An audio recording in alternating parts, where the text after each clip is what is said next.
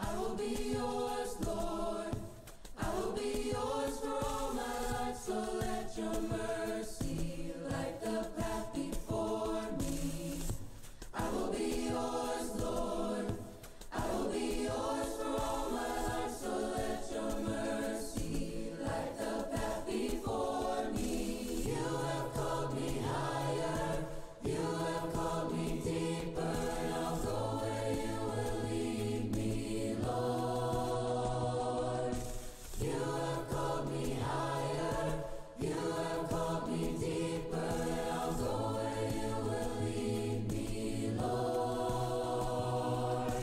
You have called me higher, you have called me deeper, and I'll go where you will lead me, Lord. You have called me higher, you have called me deeper, and I'll go where you will lead me, Lord. You lead me, Lord.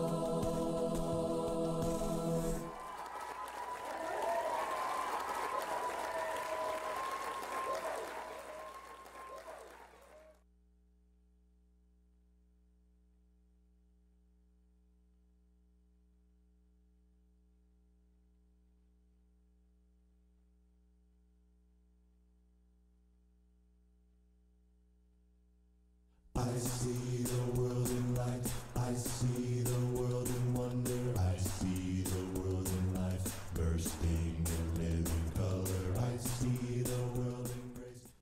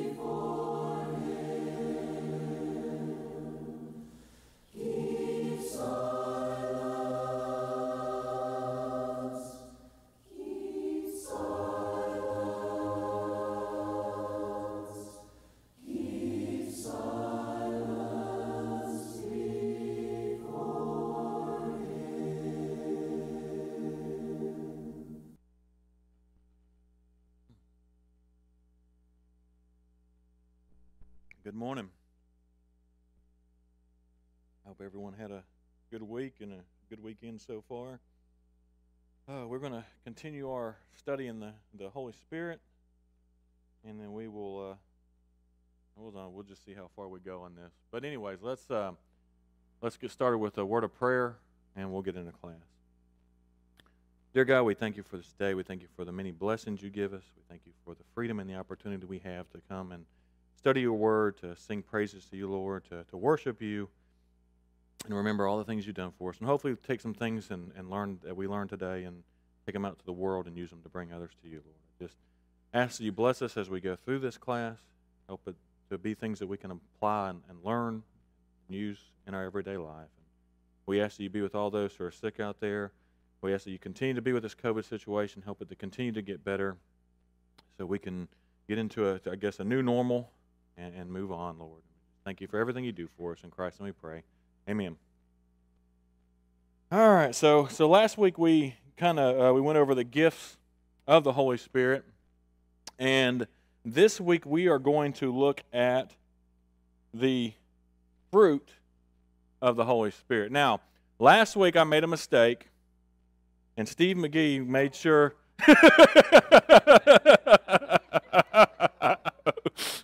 I'm just kidding. No, I did.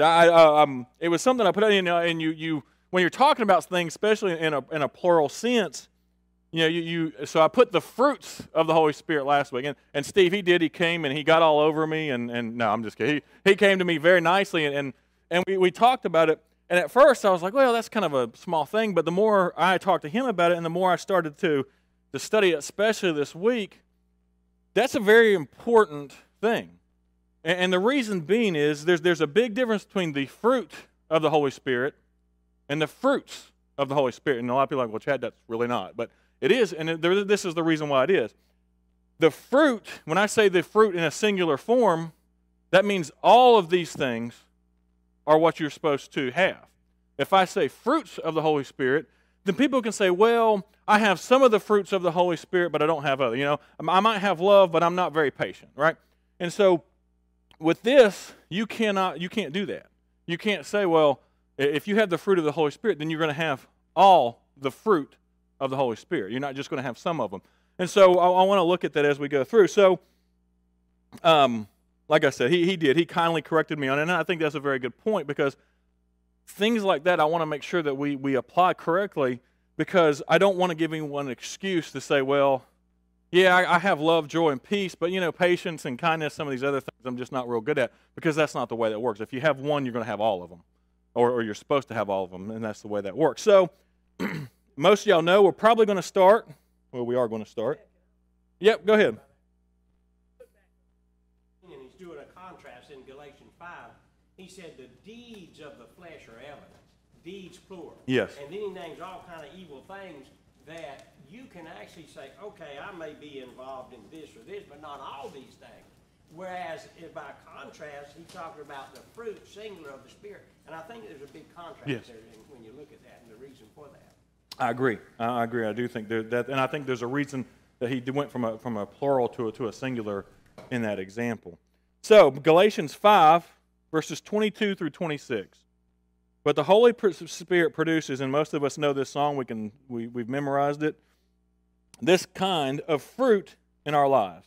Love, joy, peace, patience, kindness, goodness, faithfulness, gentleness, and self-control. There is no law against these things. Those who belong to Christ have nailed the passions and desires of their sinful nature, which Dad was just talking about, and what he was talking about earlier in this, to his cross and crucified them there. Since we are living by the Spirit, which we've been talking about, let us follow the Spirit's leading in every part of our life. We've been talking about that too. We need to tie in and to plug into this Holy Spirit that's been given to us and use Him to guide us in every parts of our lives. Let us not become conceited or provoke one another or be jealous of one another. Again, talking about a lot of the spirits here. So here's a list of the fruit of the Spirit. Again, love, joy, peace, patience, kindness, goodness, faithfulness, gentleness, and self-control. But if you notice something here, and I think this is done on purpose, the first one is listed as love. And I don't believe that that's a mistake. I believe that was done on purpose. I think love is listed there on purpose, and I think there's a reason. Because, and we're going to find out as we go through today, love ties all those together, the rest of those together. Love is the key, the foundation of everything else that's listed in that list there. And so that's what we're actually going to look at today. I'm going to spend, I believe, all of today talking about love. And there's a reason for this. One, I don't think we study this subject enough.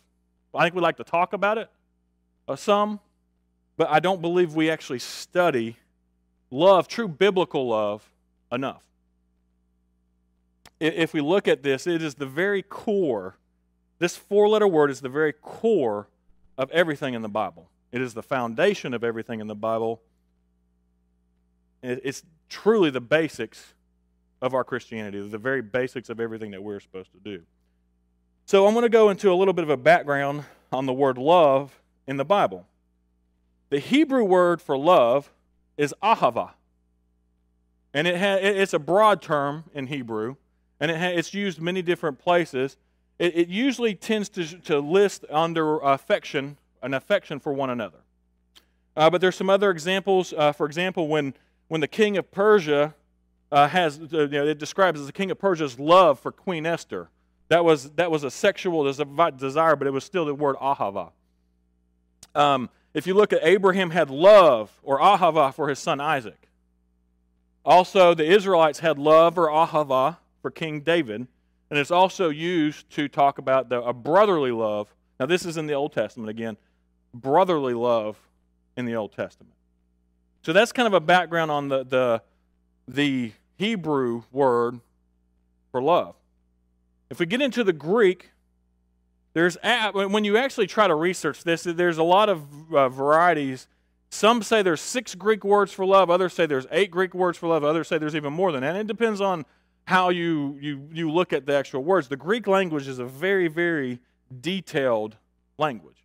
And so it was I believe a perfect language for writing the Bible, and especially the New Testament. But I'm going to go over 6 6 words here in the Greek that is used. The first one is agape, which is an unconditional love or the love of God. Right? It's the greatest love that you can have. There's no love that's greater than agape. The other words, eros, is a sexual love or passion or burning. Usually described. Ares is kind of the god of love. Was used that was a word used for her. This isn't in the Bible. This this word isn't used in the Bible, but it was used in the Greek. Philia or phileo is sometimes in the Greek. Is brotherly love or friendship. That's where we get our term Philadelphia from. Storge. This was love between family. Parents' love for a child. So kind of like family love relationship. Oh, I'm sorry. I'm getting ahead of myself and forgot to change.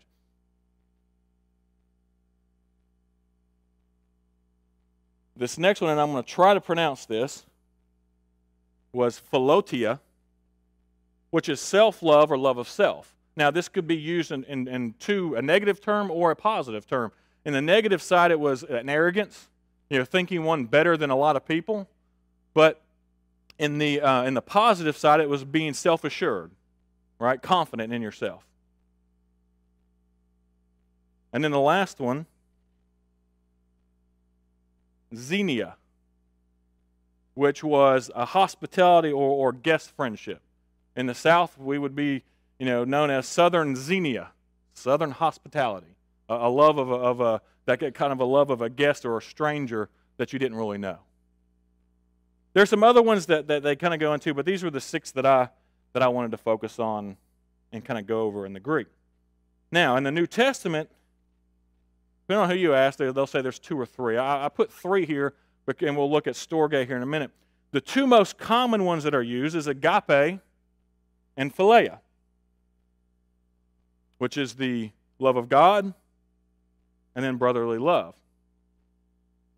So we'll look at some examples real quick here. So agape and philia, the best, to me anyways, personally, the best example of these 2 being used is after Christ's crucifixion and his raising from the dead, and Jesus sits down and has a conversation with Peter. And in that conversation, Peter had just denied Christ 3 times, kind of turned his back on him. And so Christ is kind of bringing him back into the fold here. And so they have a conversation. So if we look in John 21, verses 15 through 17. After breakfast, Jesus asked Simon Peter, Simon, son of John, do you love, and this is the agape, it's pronounced agapao, I believe is how that's pronounced. I'm not good with languages, so I use my best on this one. Do you love, or agape, me more than these? Yes, Lord, Peter replied, you know that I phileo you. He could not respond with agape because he knew that it was not true, especially with what he had just done.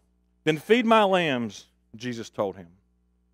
Then the second time, Jesus repeated the question, Simon, son of John, Do you love me? Agape me. Yes, Lord, Peter said. You know that I phileo you. Then take care of my sheep. Then a third time he asked, Simon, son of John, do you phileo me? He come down a level. Peter was hurt that Jesus had asked the question a third time, and he said, Lord, you know everything. You know that I phileo you. Jesus said, then feed my sheep. Now, there's a lot of correspondence here on of why he asked them this 3 times, right? Because he denied him 3 times. And so it was coming back and going back over and kind of Jesus' way, I believe, of bringing him back into the fold of who he was and forgiving him for the things that he had done, for what he had done. But he drops it down to that third one that last time because he knows that that's the kind of love that Peter was talking about, and because Peter knew he could not say, yes, I agape you. Go ahead. Reinstating this sinful Peter.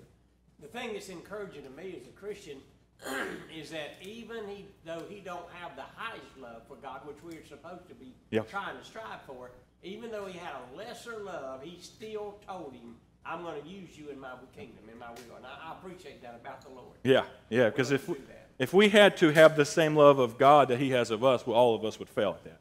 Well, I don't think we would get there. That's I won't say it's an impossible task, but it's a very high one to try to get to. The next one, or the third one, which is only, I think I only found this one once. Go ahead. When you think of that phileo love, it's a reciprocal love. Yes. Where I'll take care of you because I know you're going to take care of me. Whereas the agape love is, I'm going to take care of you no matter what. Yeah. And that's what Jesus was trying to get to Peter and say, hey, I'm at this level. You need to be at this level. You need to love on this up here at this area. And Peter was like, man, I'm down here. Yeah. I can do it this way right here. I'm not really there yet. So. Yeah. So the next one, storge, which is not used in its sense, by itself in the New Testament, but it is used in a compound form, in Romans 12:10. The New American Standard says, be devoted to one another in brotherly love, give preference to one another in honor. But the Greek word here is, and I'm going to try to say this, philostorgos, and that is a combination of brotherly love and family love. It's a compound word that is used together there. So that's kind of an example. I wanted to put that in there just because that was used in that example. But for the most part, what you see in the New Testament is agape and phileo, the 2 types of love that you're going to see in the New Testament. So there's kind of 5 points, I think, or the major points. I wanted to go over some major points of love.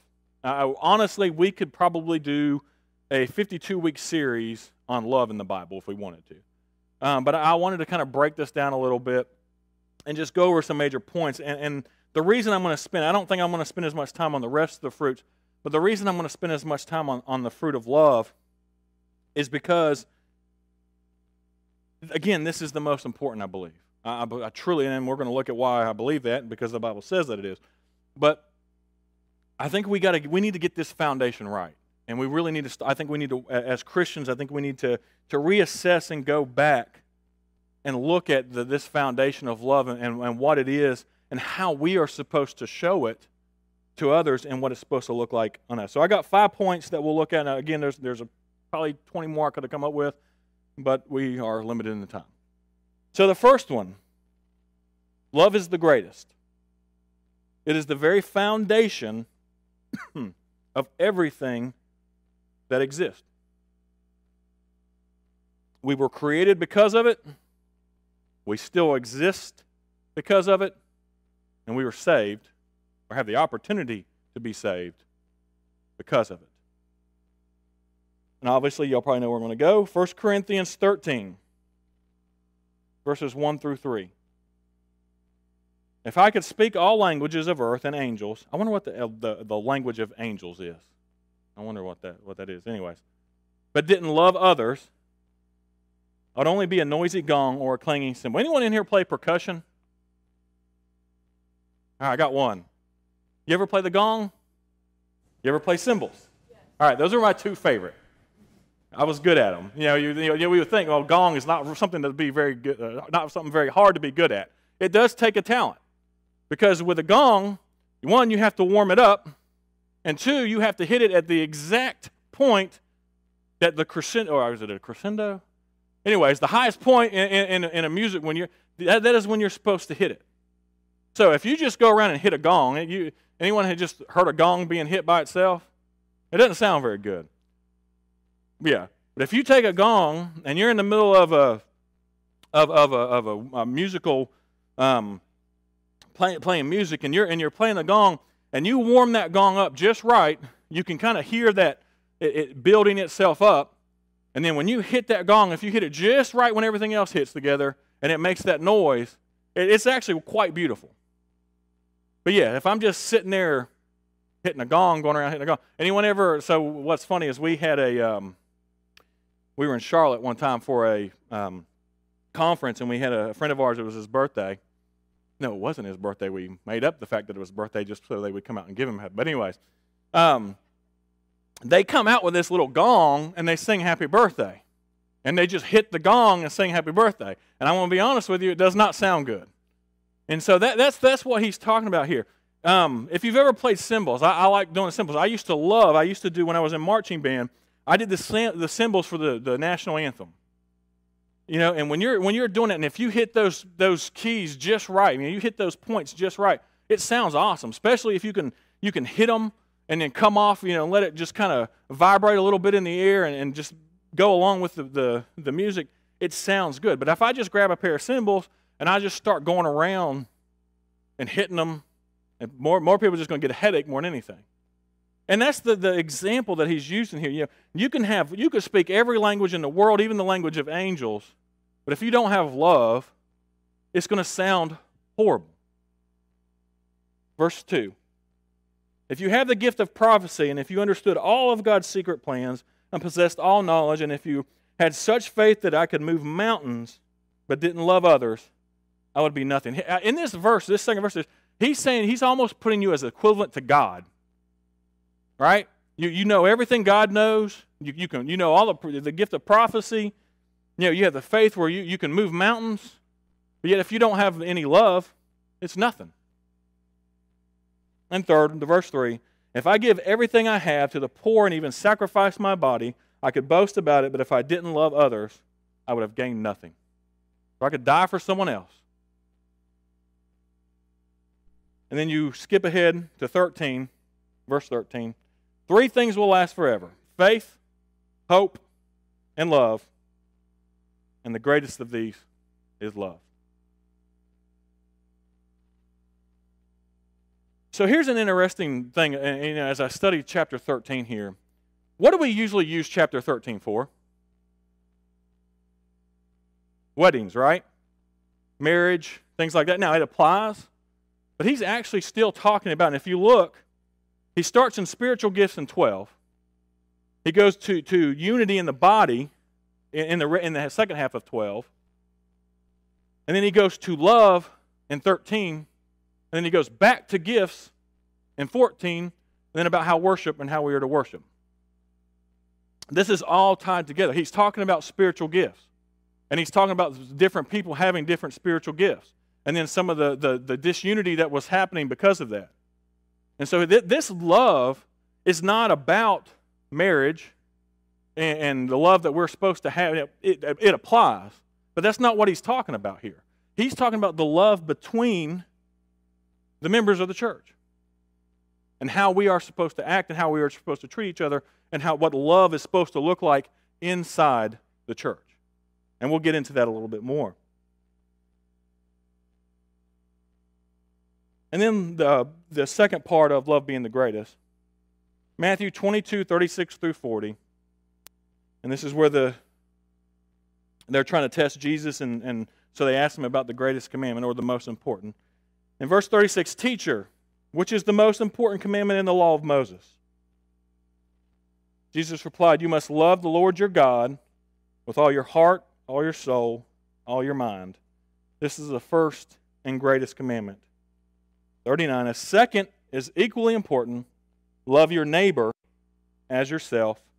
The entire law and all the demands of the prophets are based on these two commandments. Everything that we have is based on those two things. That is why love is the greatest. Because if you have love, all the other things are going to fall into place. And they're going to happen, or they should.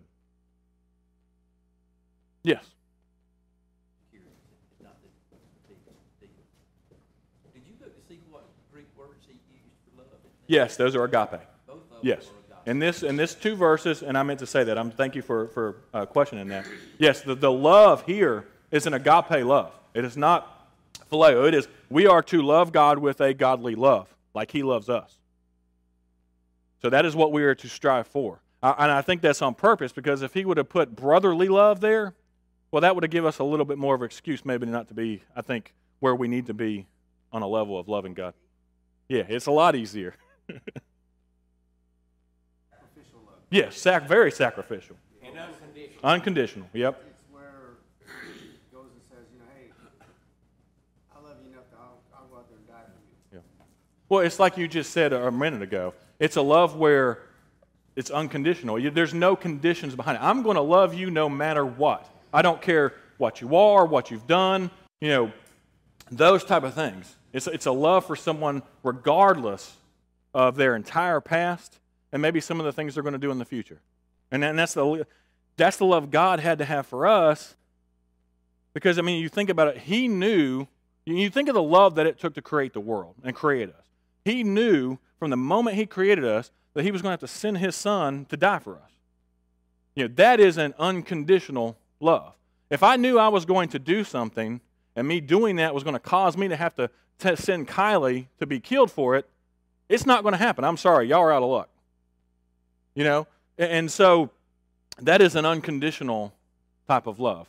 And most of our love, being from a at least human love, or from a human nature, is a conditional love. I'll love you if you love me back, or I'll love you if you do these certain things, right? Or if you're a certain way. So, all right. So my next 2 points, I kind of bundled them together, is that God is love, and we only love because of Him. So if we look in 1 John 4, verse 16, we know how much God loves us. And again, this is the agape love here. And we have put our trust in His love. God is love. God doesn't just love. God is love. Like He is truth, He is also love. So it's not a thing that He does. It is a thing that He is. And that's what we are trying to become when we try to become like Jesus. All who live in love live in God, and God lives in them. So that is an example of what God is and who we are supposed to try to be. 1 John 4:19, then, that second note, we love each other because He loved us first. Without Him loving us, we could not love.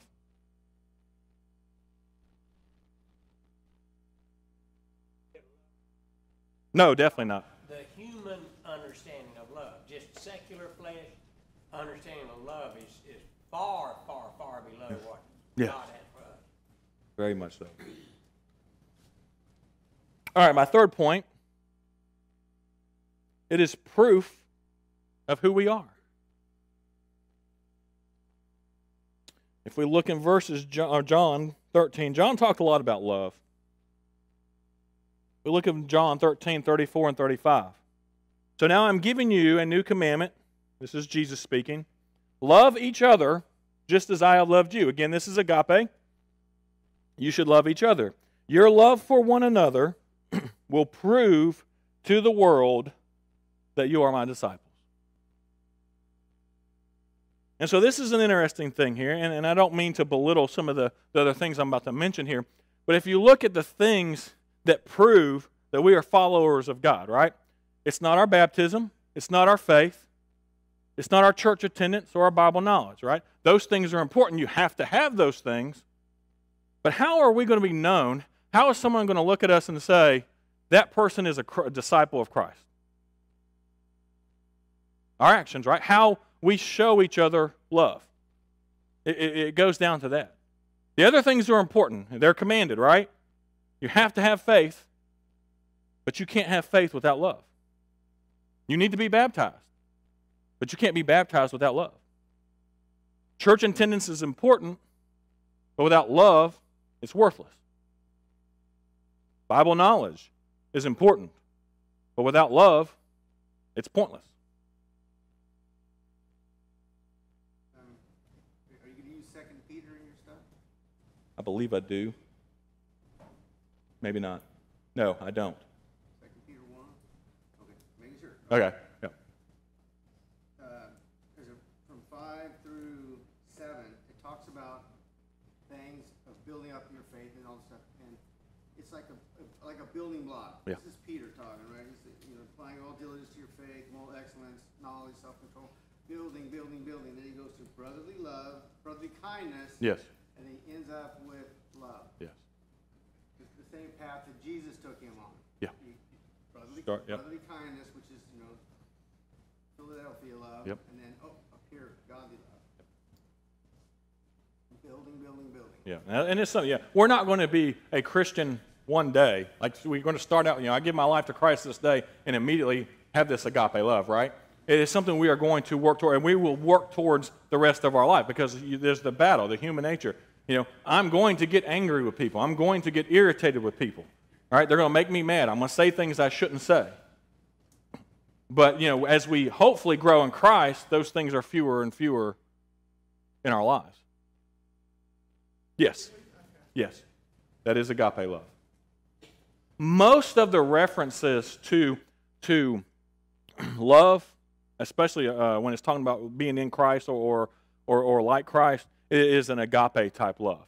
A lot of the times the love that they use, where it uses phileo or Philadelphia, is talking about having a brotherly love toward one another. But most of the time when they're referencing like loving, for God so loved the world, for all those type of things, it's an agape love.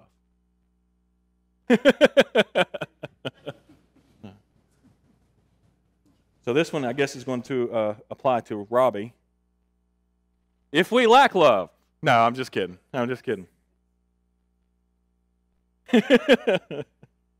If we lack love, right? What happens if we lack love?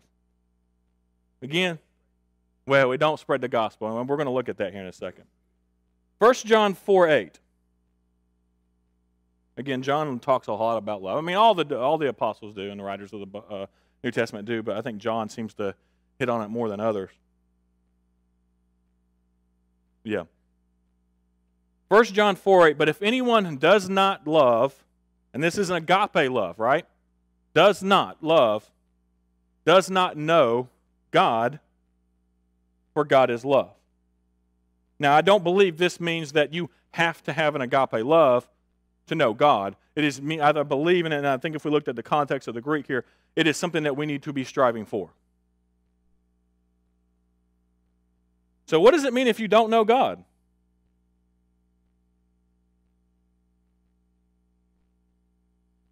In John, the high priestly prayer, as they call it, he said this is salvation, that they would know the one and only true God.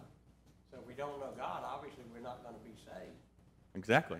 If you don't show love or don't attempt to have a godly love, then you do not know God. Therefore, you do not know salvation.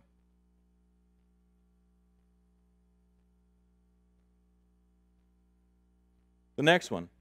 If someone says, I love God, but hates a fellow believer. Now, the Greek word hate here is meseo, and it means to love less. So this isn't just you hate a believer. You hate a believer, or you love less a believer less than God. And this is talking about agape here as well. So if you do not love God and your brother, or attempt to the same, then what does the Bible say there? That person is a what? A liar.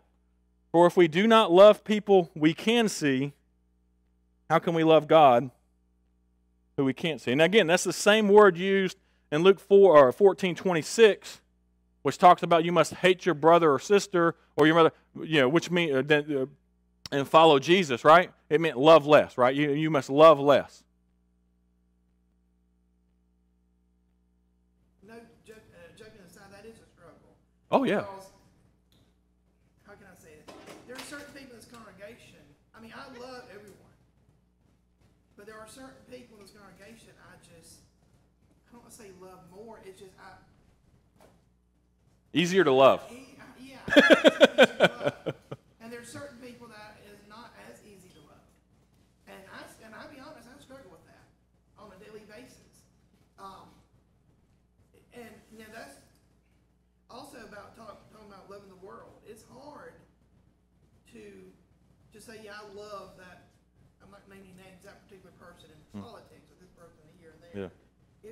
That's a struggle for me. It is hard. And I think it's hard for a lot of people. And that's why this is what Steve just talked about. That's why it's a sacrificial love. You're going to have to sacrifice, your ego, your maybe being hurt, maybe putting things to a side in order to achieve this type of love. I think part of the problem is that we have fallen into the trap of allowing the world to define love instead of going by what we're studying now. The world's idea of love is if you disagree with me, then you can't love me. Yep. You're intolerant, you're a bigot, you're 100 other things. Whereas as Christians, we believe I can disagree with someone vehemently, especially people that's living against God's will and are in sin. I can disagree with them, but still love them. And I think people have a hard time making that separation sometimes. Because I hear even Christians say something like, I just can't accept what that person's doing. Yep. I can't accept that lifestyle. It's horrible. It is, and we shouldn't accept it, but we can love the person. And that's where we got to make that separation, I think. I agree, and I think too that, like what you just said there, I don't think we've done a good job sometimes of showing that love either, right? You do something we don't like, and we're going to come down on you with a ton of bricks, right? We're going to come down on you as hard as we can in a very unloving fashion, instead of like the love like Christ showed those very same people. And so that's a perfect segue then into what does, and the final point, what does love look like? Well, I think the ultimate verse, we all use this verse a million times, you see it everywhere, is John 3:16. For God so loved the world that he gave his only begotten Son, that whoever believes in him shall not perish, but have eternal life. Like I talked about just a minute ago, God sent his Son, God created the world knowing everything he was going to have to do, everything that was going to happen, but yet he did it anyways. And again, this is definitely an agape love in this verse. That's what love looks like from God. What does love look like for us? What is love supposed to look like for us? And that's where we go back to 1 Corinthians 13, verses 4 through 7. And it's a lot of things. And all of these apply to us. This is not just one thing or a couple things we should strive for. Every single one of these is stuff that we should strive for. Love is patient. Love is kind. Patience is one I have to work on. I'm not a very patient person sometimes. Love is not jealous or boastful or proud. Again, this is the New Living Translation. It's a little bit different than NIV or North American Standard. Go ahead. This is the fruit of love. Yes. Yes. Like Steve just said, this is the fruit of love. Right? All these things are tied up just in love. And so if you see some of these actually tie into the fruit of the Spirit. All of them actually, but I mean they're specifically mentioned here. It is not jealous, boastful, proud, or rude. It does not demand its own way. That's a struggle sometimes. We wanted things to be done our way, right? Burger King. Is it Burger King slogan? Used to be the Burger King slogan. Have it your way, right? It's not irritable. Have you ever seen me without food? Oh, man. Yep. It keeps no record of being wronged. How many of us can say, that we've forgotten all the wrongs that have been done to us. That's hard. It does not rejoice about injustice, but rejoices when the truth wins out. Sometimes I think that one's a little easier, but sometimes it's not. Love never gives up, never loses faith, is always hopeful, endures through every circumstance. Now that is a hard thing to live up to. Now we use it, like I said, typically we use this verse in regards to marriage, but this is not what he's talking about here. I mean, it applies. Like I said, it applies to marriage, but he's talking about the relationships inside the church. And this is what the relationships inside the church is to look like. And I've asked the question before, if someone were to look at your church or the church that you go to, or if we look around the churches around us, is this what they are known for? Love of one another, or an attempting to be. And so this is why I wanted to spend so much time on this today, because I think this is the very foundation. If we do not get this part right, we're not going to get anything else right.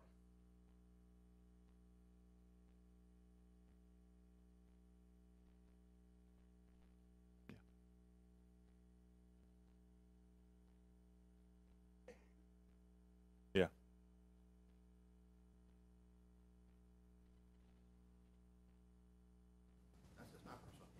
No, I agree. I think if we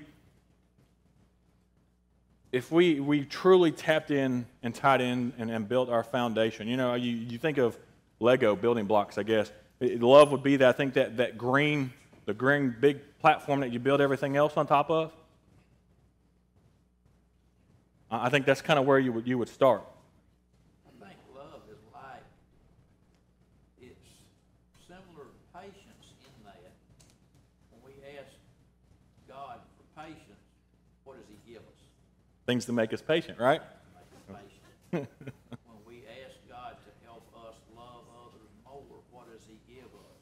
The opportunity to love others more. Puts people in our direction that absolutely drive us Yeah. up the wall sometimes. Can I offer two Go. things I think that would go along with what Robbie's saying?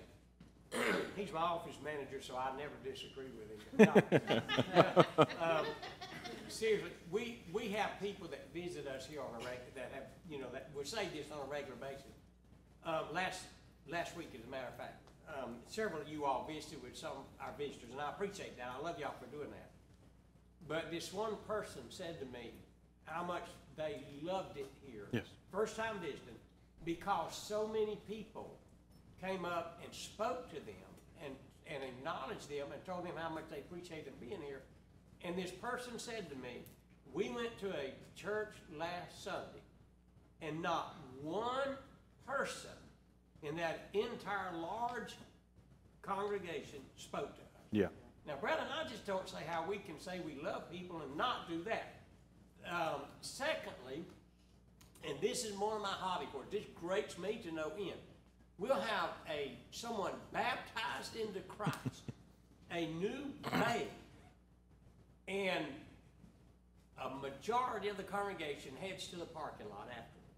Instead of coming up and acknowledging that person, I'm spanking our hiney this morning, but brethren, if we love one another the way the Bible said, that would never happen. That person couldn't get out the building if we did it right. I agree. I agree. Now, I will say, and to what Dad just talked about, I believe that this is a very loving congregation, We do better, yeah. right?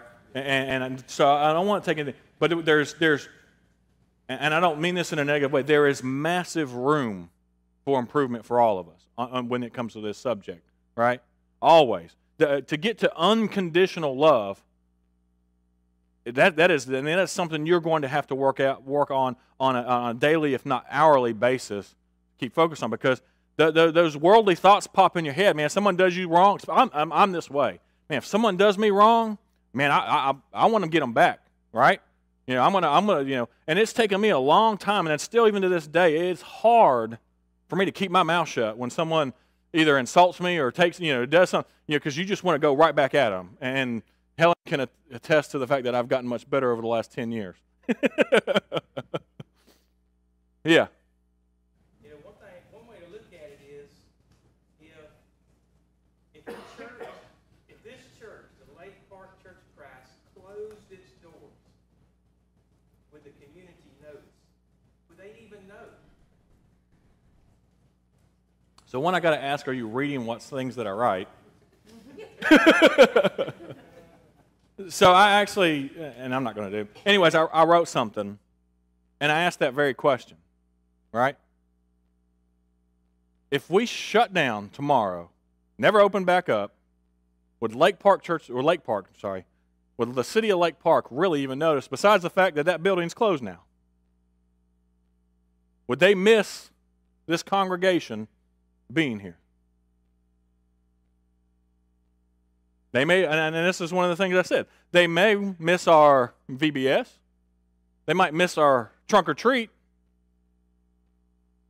Or they may miss us singing, at the Christmas thing. But, no, not to say that those are not positive things. But is that all they're going to miss? If what the